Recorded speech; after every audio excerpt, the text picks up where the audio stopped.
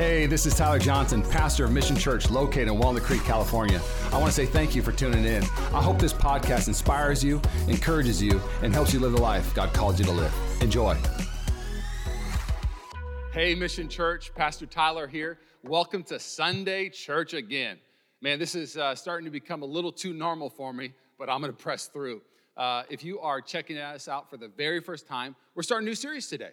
We're starting a new series titled, How Great Is Our God? And it's a study in the book of Genesis. Now, I'm just going to be honest with you. This could be maybe the longest series we've ever done at Mission Church because our God is pretty great. He's the greatest. And so we're going to start in the book of Genesis, but we might go to the book of Exodus. We might go to the book of Malachi. We might go to the book of Habakkuk. All right, just be ready that we're going to hop around the Bible and show you how great our God is. Does that sound good? All right, awesome. So before I jump into my message, I kind of want to give you an overview of the book of Genesis. If you're brand new to Christianity or maybe brand new to the Bible is 66 books put together that basically point to one thing, points to the greatness of God and points to his redemption story of redeeming what we broke. It's an amazing thing, this thing we have called the Bible. And Genesis is the first book of the Bible. Now, it's the first book of 5 books that we call the Law or the Pentateuch: Genesis, Exodus, Leviticus, Numbers, and Deuteronomy. Not only that, Genesis is the most referenced book in the New Testament. Over 200 times in the New Testament, Genesis referenced, more than any other book. It's amazing. Genesis, another cool thing about Genesis is that we don't know how long Adam and Eve were alive, but from the death of Adam, we know that the book of Genesis, from Genesis 3 through chapter 50, when it finishes, it covers about 2,500 years of mankind's life. Genesis shows the origin of mankind, the origin of sin, the origin of creation, the origin of the nation of Israel. I mean, it shows us so many great things about our God and how he just loves his creation and how he wants to redeem his creation. And so I thought it would be amazing if we could actually go through the book of Genesis together. A couple things I want to say is we're not going to cover every question in the book of Genesis. Some of you are going to say, ooh, we're going to talk about the what I call the young earth and the old earth. No, I'm not going to talk about that. The young earth people think that the earth is 6,000 to 10,000 years old, and they're very dogmatic about it. The old earth people think it's 2 billion to 20 billion years old. And to be honest, none of us really know how old the earth is. So sometimes we ask the wrong questions in Genesis. I'm not going to talk about when creation happened, but I'm going to talk about why creation happened, why God created us, why he created the heavens and the earth. We're going to talk about that a little bit. Another thing I want you to understand is the book of Genesis can be broken up in 3 sections. Genesis 1 and 2 would be called generation, like it's the birth of man, it's the birth of everything. 3 through 11 is what we call the degeneration. It's the fall of man. It's what sin does to man. We're going to talk about that next week. Really how bad sin is and the choice of sin and the faces of sin, if I could put it that way. I think it's going to be a special message. And then we're going to have another message called the covenant. The rest of Genesis, the third part, just shows the promise of God and his commitment to his people to redeem them. It's an amazing thing. So that's a little bit of context for Genesis. You guys ready to get into the book? Okay, here we go. Genesis 1. Let's Genesis 1:1. Are you ready? Here we go. In the beginning, God created the heavens and the earth. Stop. Woo! No other God makes this claim. No other God says, I am the beginning and I am the end, that I created all things. All other gods have different claims, but none of them make this big of a claim. Now, let me just read you a Warren Wiersbe quote that I loved when I was studying. He said this: no scientist or historian can improve upon in the beginning God. This simple statement refutes the atheist who says there is no God, the agnostic who claims we cannot know God, the polytheistic who worships many gods, the pantheist who says that all nature is God, the materialist who claims that the matter is eternal and not created, and the fatalist who teaches that there is no divine plan behind creation and history. He goes on to say this, and I love it. God's personality is seen in this chapter, in chapter 1. He speaks, he sees, he names, he blesses. The scientists may claim that matter just came into being, that life happened, and that all the complex forms of life gradually evolved from lower forms, but he cannot prove his claim. Whew! Can I double down on this? R.C. Sproul says it this way: nothing can be more irrational than the idea that something comes from nothing. If you are somebody who's a seeker, or maybe you're an atheist or agnostic, I think the reality is you have to come to a conclusion in your own life that you have faith in something. When Darwin had the theory of evolution 100 plus years ago, he said that science would eventually prove his theory. Well, 100 plus years later, with all the fossilization records, still has not been proven. The theory is still a theory. So for me, as a believer, I believe that God created the heavens and the earth. And I find joy in that. I find peace in that. I love what the early church did. In Acts 4, you'll see the way they pray. They say, "Oh, maker of heaven and earth." They pray to him. They pray to God knowing that he created all things. If he created all things, he can do the little things. Now, if you're somebody going, "Well, I just don't know. The Bible doesn't talk about enough things for me to believe it." I've heard people ask me these kind of questions. "Well, I don't see dinosaurs in the Bible." Well, just to give you a heads up, I don't see dolphins either. The Bible is not a science book. It's not a book about all the animals. It's a book about how God created this thing called mankind, and that he wanted mankind to be a part of his community. Not that he needed it, but he wanted to do it because he's God and he can do it. And so he invited us in this relational thing. It really is this book of glory to our God. It's a book about showing the greatness of our God. And if I'm being honest, I think a lot of people, when they process Christianity, they process it very puddle deep. When they process their eternity, they process it very puddle deep. I'm going to ask you to go to the depths. I'm going to ask you to ask hard questions. Ask God hard questions. What I love about our God is that if our God can't handle hard questions, he's not much of a God. Well, if your own theory of being an atheist, if you can't answer your own hard questions, come on now, go on the journey and find out who really created the heavens and the earth. I've went on that journey, and I really believe that God, in the beginning, created the heavens and the earth. Let's keep reading. It says this in verse 2, "The earth was formless and empty, and darkness covered the deep waters, and the Spirit of God was hovering over the surface of the waters. Then God said, 'Let there be light,' and there was light. And God said that the light was good. Then he separated the light from the darkness. God called the light day and the darkness night." Woo! Let's pray. God, I thank you for your word. I thank you that just the first few chapters of Genesis shows us so much about your greatness, shows us so much about your sovereignty, shows us so much about your character, shows us so much of just the person of who you are and the deity that you are, Lord. You are the King of kings. Lord, I pray that I would get out of the way today. God, I pray that this is a message that is going to be life-changing, that is going to set people free to live the life that you designed them and knitted them and birthed them to live. Oh, Lord, we love you, we love you. And everybody said? Amen. All right, let's keep going. Okay, so what does Genesis 1 show us about God? I'm going to do two points today. They're long ones, so don't get too excited. They're pretty long. What does Genesis show us about our God? And the second point is, what does Genesis show us about mankind? That's what I want to answer today. So what does Genesis show us about our God? One thing that Genesis shows us is it shows us the Trinity. Shows us that God is not just a monotheistic God, just one God. There's actually three gods in one. It's the Trinity. Now let me unpack that real quick. It shows God the Father. It shows that God created the earth. But it says that the Holy Spirit is hovering. Hovering. Now, that word hovering is only used a handful of times in the Bible, but it's the term that would be used for a bird that would be over its eggs, protecting it, waiting for it to hatch. So either protection or helping something hatch. So it's showing the person of the Holy Spirit saying, I'm ready to help birth this thing. I'm ready to help do what I'm supposed to do. It's showing the person of the Holy Spirit, even with using that word hovering. And so the other question is, so where's Jesus though? I don't see the name Jesus in this part of it, but I see the word of God saying, let there be light. And the word of God made light. Now, let's just be honest. How amazing would that be if I could just say, let there be light, and light would go on? The reality is that I have to walk over to the wall and flip a switch because there's power in the wall and it turns the light on. Let me show you why the word of God, when God goes, let there be light, it happened. Because the word of God was not some abstract thing. The word of God was an agent. The words he said was a person, and his name was Jesus. I'll show you two verses I love.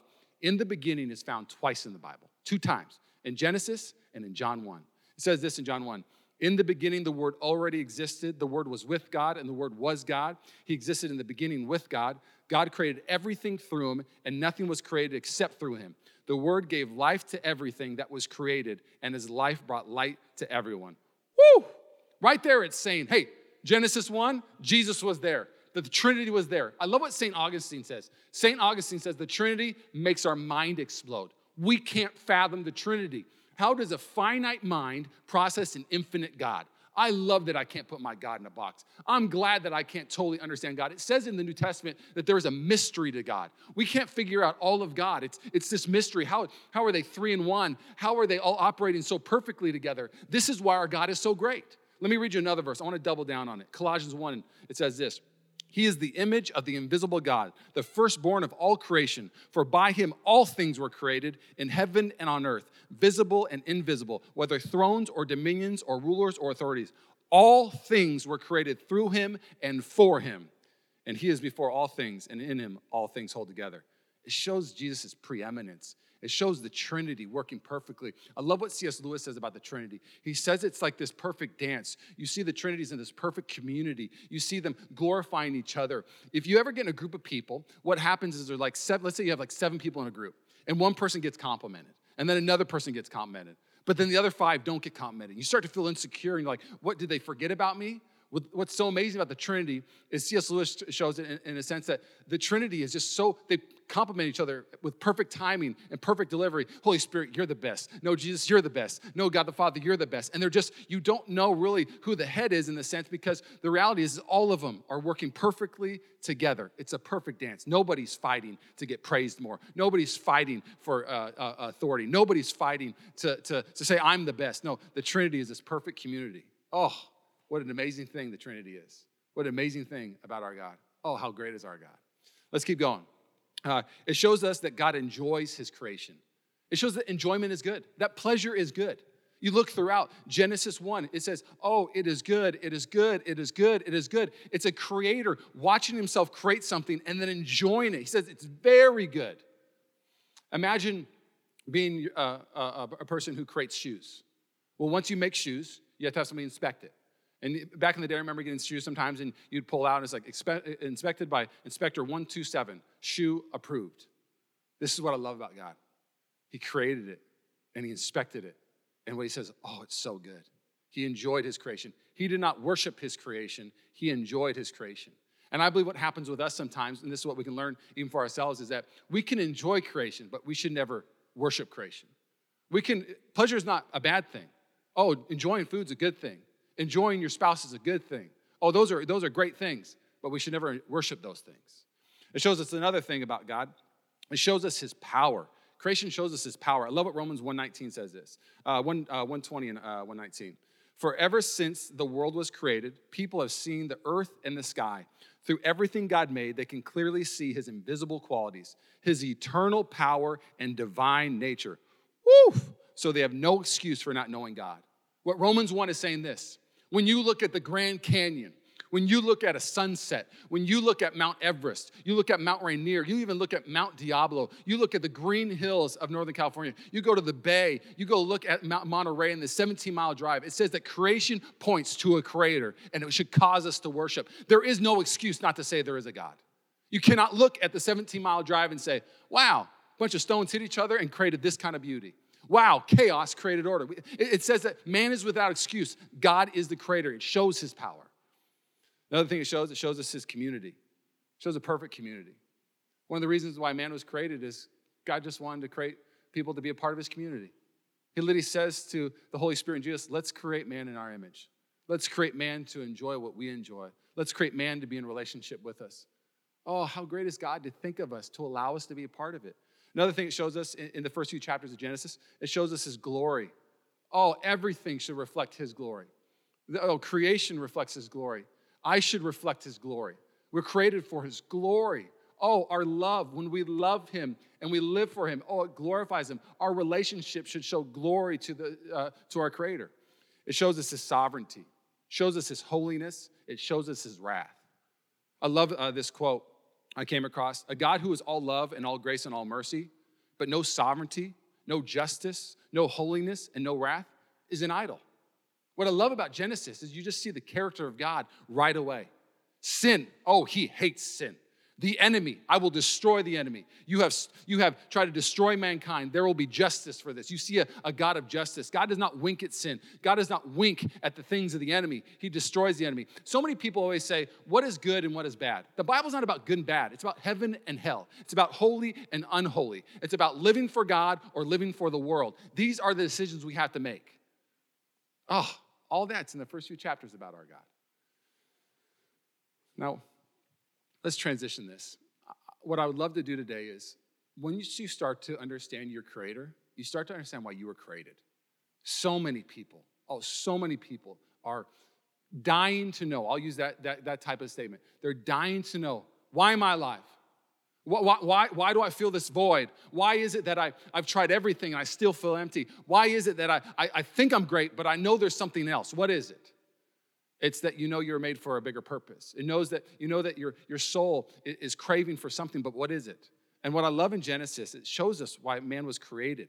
Shows us some of the purpose of man. It shows this. It says that a few things in Genesis 1, 2, and 3 shows us. It shows us that we are made in his image. Woo! Can I read you a verse that's in Psalm 8? It's a powerful verse. It says this in Psalm. Let me find it for you real quick. Live stream. Psalm 8 through 9. He created us for a purpose. Listen to this. When I look at the night and sky and see the work of your fingers, the moon and the stars you set in place, what are mere mortals that you should think about them, human beings that you should care for them? Yet you made them only a little lower than God and crowned them with glory and honor. You gave them charge over everything you made, putting all things under their authority, the flocks and the herds and all the wild animals, the birds in the sky, the fish in the sea, and everything that swims, the ocean's currents. O Lord, your majestic name fills the earth. Oh, you can just hear the psalmist saying, God, you created me for a purpose. You allow me to steward the flocks, to steward the fish, to steward this world. How great is my God that you allowed me to even be a part of this. This is what we see in Genesis 1, 2, and 3, that we are created for a purpose and on purpose. Let's keep going. Not only are we created on purpose, but we are made to work. We were made to work. We are created to work. Do you ever notice this about our culture? That work is almost like a bad thing. And I would say most cultures make work look like a bad thing. But it shows that in the garden, that God charges Adam to work the garden. He literally says, go work, go take care of it, go tend to it. Now, there's this term that came out the last handful of years, I think maybe 10, 15 years old now. It's called affluenza. Now, affluenza is basically somebody who was grown up in a very rich family. And so they grew up in a rich family, they never had to work. And so their mindset is that I don't have to work because I have money, and work is bad. And so they don't know how to operate in a normal economy or a normal culture because work seems like this curse to their life instead of blessing to their life. The affluenza mindset makes work look terrible. It makes lowly jobs look terrible. It makes labor jobs look terrible. It makes all jobs basically look terrible, and it makes it look like a curse. Work is not a curse. It shows in the garden that work is a blessing. And I would challenge you, the Bible shows that we need to renew our mind, that the reason why some of you work may be a curse to you is because you don't know who the right boss is. Work gets really good when you start working for the right boss. We're supposed to work for him, and we're supposed to work to advance his cause. In everything, wherever you work, you have a boss, but you have a ultimate boss, and his name is Jesus.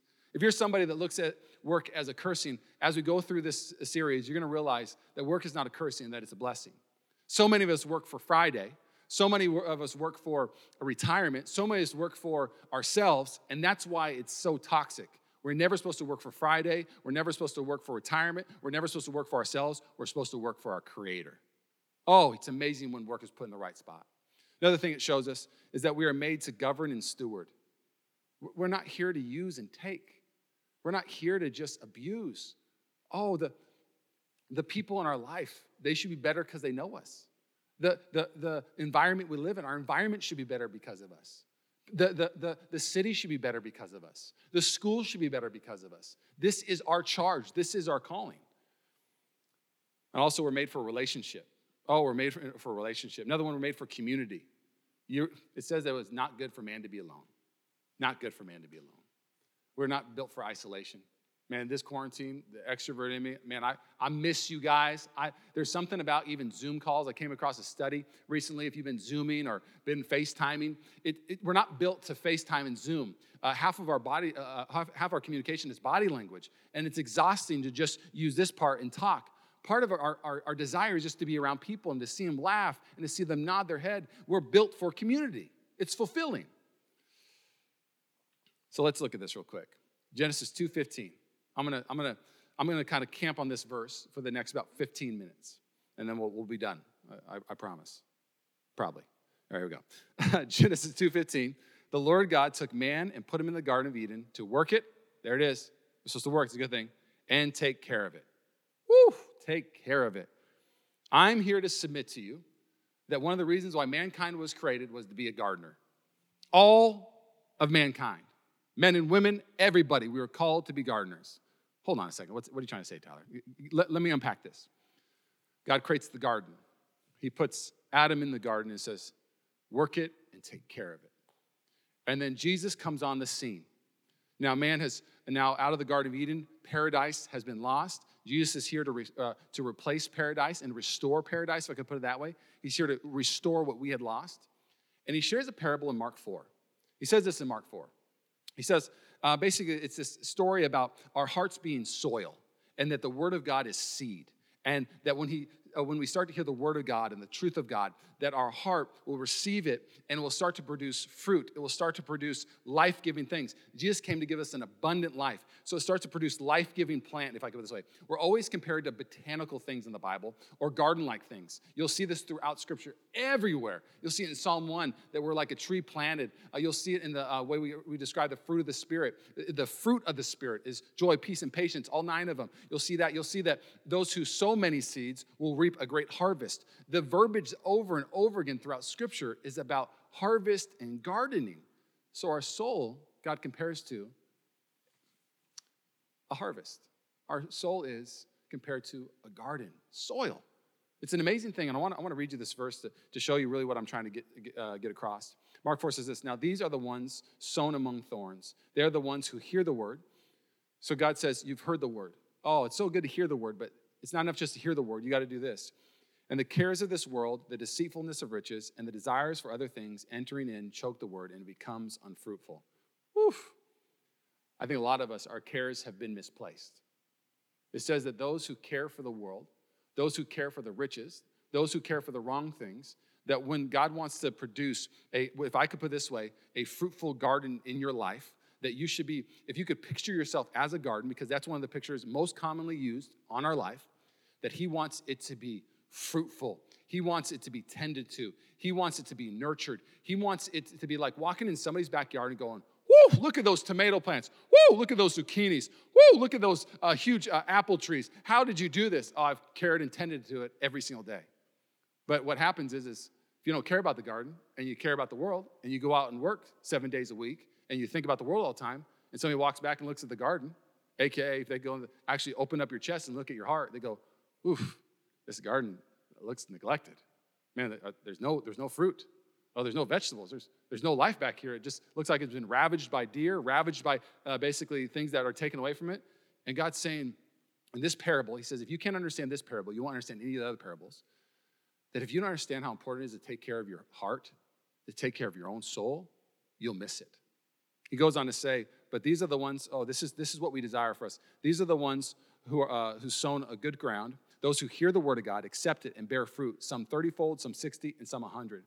It's basically saying that if you actually allow the word of God, and you look at it, this is the picture God's using the word of God, as seed and our heart as soil, that you could become a person that flourishes. It says that in Psalm that those who are planted in the house of God will flourish and be fresh. Oh, how many people want to be fresh?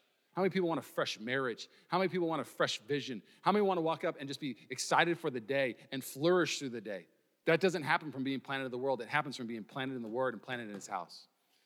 So here's what I want to do. I want to look at 3 points of what you're supposed to care for, what you're charged to care for, the things that basically you've been caring for the world. How's that been working out for you, if I could just be honest? But you go to the Bible, and it'll show you 3 things you are actually called to care for that will fulfill your soul and bring life to you. And the book of Genesis shows us. This is the charge of Genesis. First thing you're supposed to care for, you ready for this? You're supposed to care for yourself. Oof. Now, hear me out. If somebody just took this little snippet of my message, you're called to care for yourself. You know what?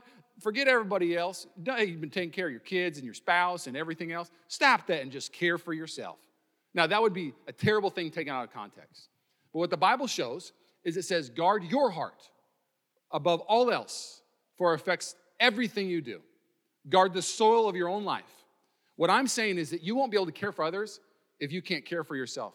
You won't be able to care for others if you won't allow God to care for your heart. Because he's the ultimate gardener. He's the ultimate heart changer. He's the ultimate one. I don't speak seeds in my life. I don't create my own seeds. It always comes from God. So we're going to talk about you caring for yourself. Second thing we're going to talk about, you're supposed to care for others. You'll see in Genesis, it's not good for man to be alone. He needs a helper. We're supposed to help each other.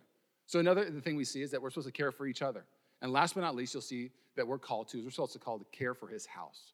Or we're called to care for his people, the church. Let's look at this first one. So God calls us to care for our own soul, our garden, if I put it that way. Let me just even double down on this real quick. Look at the Lord's Prayer. How's the Lord's Prayer play out?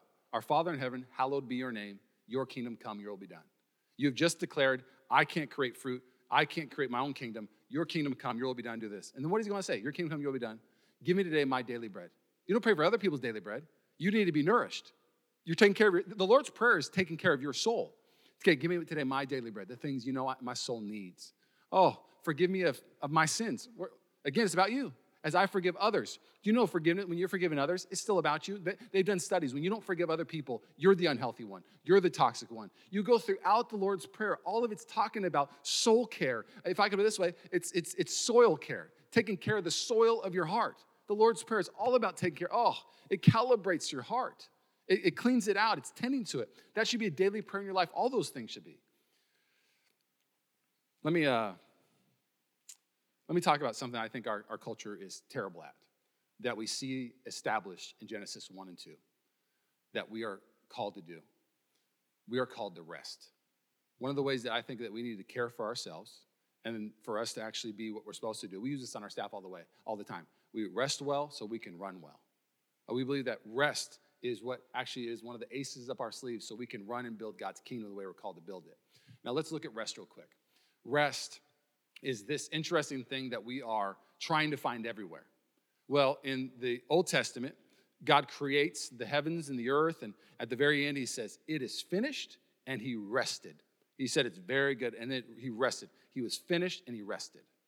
Now, mankind, if you know the story of the Bible, mankind sins, and they create restlessness, they create sin, and Jesus comes, and he dies on the cross, and you know what he says? He says, it is finished. And all of Jesus' ministry, you'll hear these kind of things. He invites us to rest. He invites us to relax and find rest. They do studies on sleep. Let me put it this way. They do studies on sleep. It's not the quantity of your sleep. It's the quality of your sleep. So you can sleep 10 hours, but if you never get into what they call REM cycle, rapid eye movement, where you actually are in like real sleep, you'll wake up and feel like, did I even sleep last night? I kept on waking up. I never had that quality sleep. Well, you can go on vacation for 2 weeks. It's not the quantity of your vacation. It's the quality of rest on your vacation. Jesus invites you and me to rest. How great is our God that he gives us permission to rest. Let me put it this way. Imagine your parents told you to go clean your room. You started cleaning your room, but halfway through, you started playing video games. I remember doing that as a kid sometimes, but I was nervous. I was like, okay, I got to get back to cleaning. So I'd be thinking about cleaning, so my mind wasn't resting, and I was afraid that my parents would walk in any time and find that I hadn't finished yet because I didn't have permission to rest yet. I wasn't done with my task that I was charged to do. And then my parents would walk in, and then I'd be done. It was never an enjoyable time for me when I would not finish what God called me to, I would not finish what my parents told me to finish. Well, Jesus says, I finished it. I finished it. It's now an invitation for you to rest. And it's not just a rest on a Sunday Sabbath rest. Yes, that's one of them. But one of the things that Jesus does to take care of our souls, he invites us from the rest of having to prove it. I asked my wife for this permission. Something that I have to do with Rachel sometimes is on our day off, I have to tell her, Rachel, it's okay to rest. It's okay to put on Netflix and rest. It's okay. You don't have to work today. There's something in the busyness of our soul that thinks that rest is a bad thing. Rest is a good thing. Work is a good thing. It shows us that God not only gives us permission to rest, but he gives us an invitation to rest. I love Matthew 11. He says, all you are weary and burdened, come to me and I will give you rest. I will give you REM type of rest. You know what other kind of rest he gives us? He gives us rest from having to prove ourselves. Rest to actually have to prove ourselves how great we are. I love the Rocky movies. I love the Rocky movies. In the first Rocky movie, you'll see Rocky Balboa tell Adrian, I just got to go the distance. I just got to go the distance. I don't have to win. I just want to go the distance. And Adrian's like, Rocky, what's the big deal? Why do you have to go the distance? He's like, I got to prove to everyone. I got to prove to myself I'm not a bum. I'm going to prove to everyone I'm not a bum. If I could be honest with you, I think all of us have something we hold on to prove to people I'm not a bum. I am good. I'm not bad. I'll show you. I'll get promoted, and I'll show you how great I am. And so we just work tirelessly to prove that we're good, but we can't work enough to show that we're good. Madonna, I could share so many different famous people. Madonna said this, that she said that when she would come out with an album, she would feel great about herself. But time would pass by, and then she'd start to feel mediocre, and she'd have to make a new album to show she was great again. And she was in this cycle over and over again. I'm great, I'm mediocre. I'm great, I'm mediocre. Because she was earning her greatness. Oh, we were never called to earn it. It was on the cross. It was paid for. It is finished. The things that we desire to hear is, you're good. You're pleasing. You're enjoyable. Oh, this is the way the Father talks to the Son. I'm going to tell myself. You want to hear just my own personal thing? We see this in Genesis 2. It says that Adam and Eve were naked and they felt no shame. That's literally how Genesis 2 finished this. Woof! What a statement. So I've been working out. You may be noticing, hey, Ty, you're losing some weight. You're looking good. Thank you. Stop it. Come on now. You're making me blush a little bit. I have been working out. I'm on a good momentum train. But I was working out the other day in the backyard, and I came back from a run. I was really sweaty, so I put on another shirt, a little tank top to get some sun outside because I lift outside and do all my little weights out there. And I told Rachel after I got in, well, you're getting sun. Like, why not take your shirt off, get some sun, Tyler? And I told Rachel, I said, I can't take my shirt off. Like, this is not shirt off ready. Like, I still feel shame over it. Like, I still got some softness here and there. Like, I can't take my shirt off yet. And then I started studying for my message. Adam and Eve were naked and felt no shame. I couldn't take my shirt off without feeling some shame. And this is the fallenness of man, is that if I'm being honest, if we could use this term emotionally, if we could use this term relationally, if we all got naked together, Tyler, do not snippet that out. You snippet this out, you're going to get me in trouble. If we all got emotionally real and raw, just pure nakedness. Here's how I feel about myself. Here's what's happened in my life. Here's what I've done. Here's what's been done to me. Here's what's going on. Here's what my marriage looks like. If we really got raw and showed everything about ourselves, would we all feel no shame? We'd feel shame. And what creation shows us is we were not built for shame. What creation shows us is that Jesus came to restore what was lost in the Garden of Eden. That I can look back at my past now. That I can look back at what I've done and what's been done to me, and I hear the Father say, you are good. Oh, I'm well pleased. You are my son, and I love you. We all desire to hear and actually to feel those words that you are good. Oh, I enjoy you. Oh, you're never, ever going to get that feeling. You're never going to feel that void from this world. It's actually when you actually understand what Jesus paid on the cross. I want to finish here. I only got through one of my points, so we're going to touch this next week, part 2, because I think the other 2 are so important about caring for each other and caring for the church. But I do want to finish with this, that creation shows us something really powerful about just what salvation is. Creation shows us the power of what we got saved from. A lot of people who don't really understand Christianity yet, I would submit this, that you don't want heaven yet because you don't know what hell is. Let me put it this way. To want the good news, you must understand the bad news. And the bad news is this, that the world is going to offer you everything but still leave you wanting. The bad news is this, that without Jesus Christ, you are cursed to hell. You are cursed to live in eternity without Jesus and to literally suffer torment for the rest of your life. This is the reality of not saying yes to Jesus. Whew. I'm just the messenger. I'm not an editor. R.C. Sproul said it this way. I love how he said it. God just doesn't throw a life preserver to a drowning person. He goes to the bottom of the sea and pulls a corpse from the bottom of the sea, takes him up on the bank, breathes into him the breath of life, and makes him alive. Woof! Adam was nothing, and God created something out of nothing, and he breathed into Adam. And then Adam and Eve chose sin and chose control, and then Jesus comes on the scene, and as Christians, we use this term, born again. But what Jesus is doing is he's redeeming what was lost in the garden. Before we know God, it says that we are dead, that we are asleep. And when Jesus came on the scene and the Holy Spirit led him, raised him from the dead, and now lives in us, the reality is that when people come to know the Lord, it's the same thing that happened in the garden. The breath of God takes nothing, and makes something wonderful. My prayer for you is that you don't know the Lord, that he wants to save you. And here's what I love about the gospel message. It's what I love about when people get saved. There's something about your eyes just being opened right now, about your heart being open, saying, man, for some reason, today's my day. Today's the day I want to say yes to Jesus, because you're realizing I will never be fulfilled. I'll never, ever actually be the way that I was created until I say yes to Jesus. Oh, paradise was lost in Genesis. Fulfillment was lost in Genesis. It was broken. And Jesus comes back and says, I can create paradise in your soul again. I can create fulfillment in your soul again. I'll be born again so I can breathe this again on your life. If you want to say yes to Jesus today, I'm going to ask you to respond in 3 different ways, maybe 4. Here's the first one. Type yes in the YouTube comment right next to us on the right-hand side. We're going to celebrate, have a pastor follow up with you. If you're with somebody, tell them, I want to say yes to Jesus today.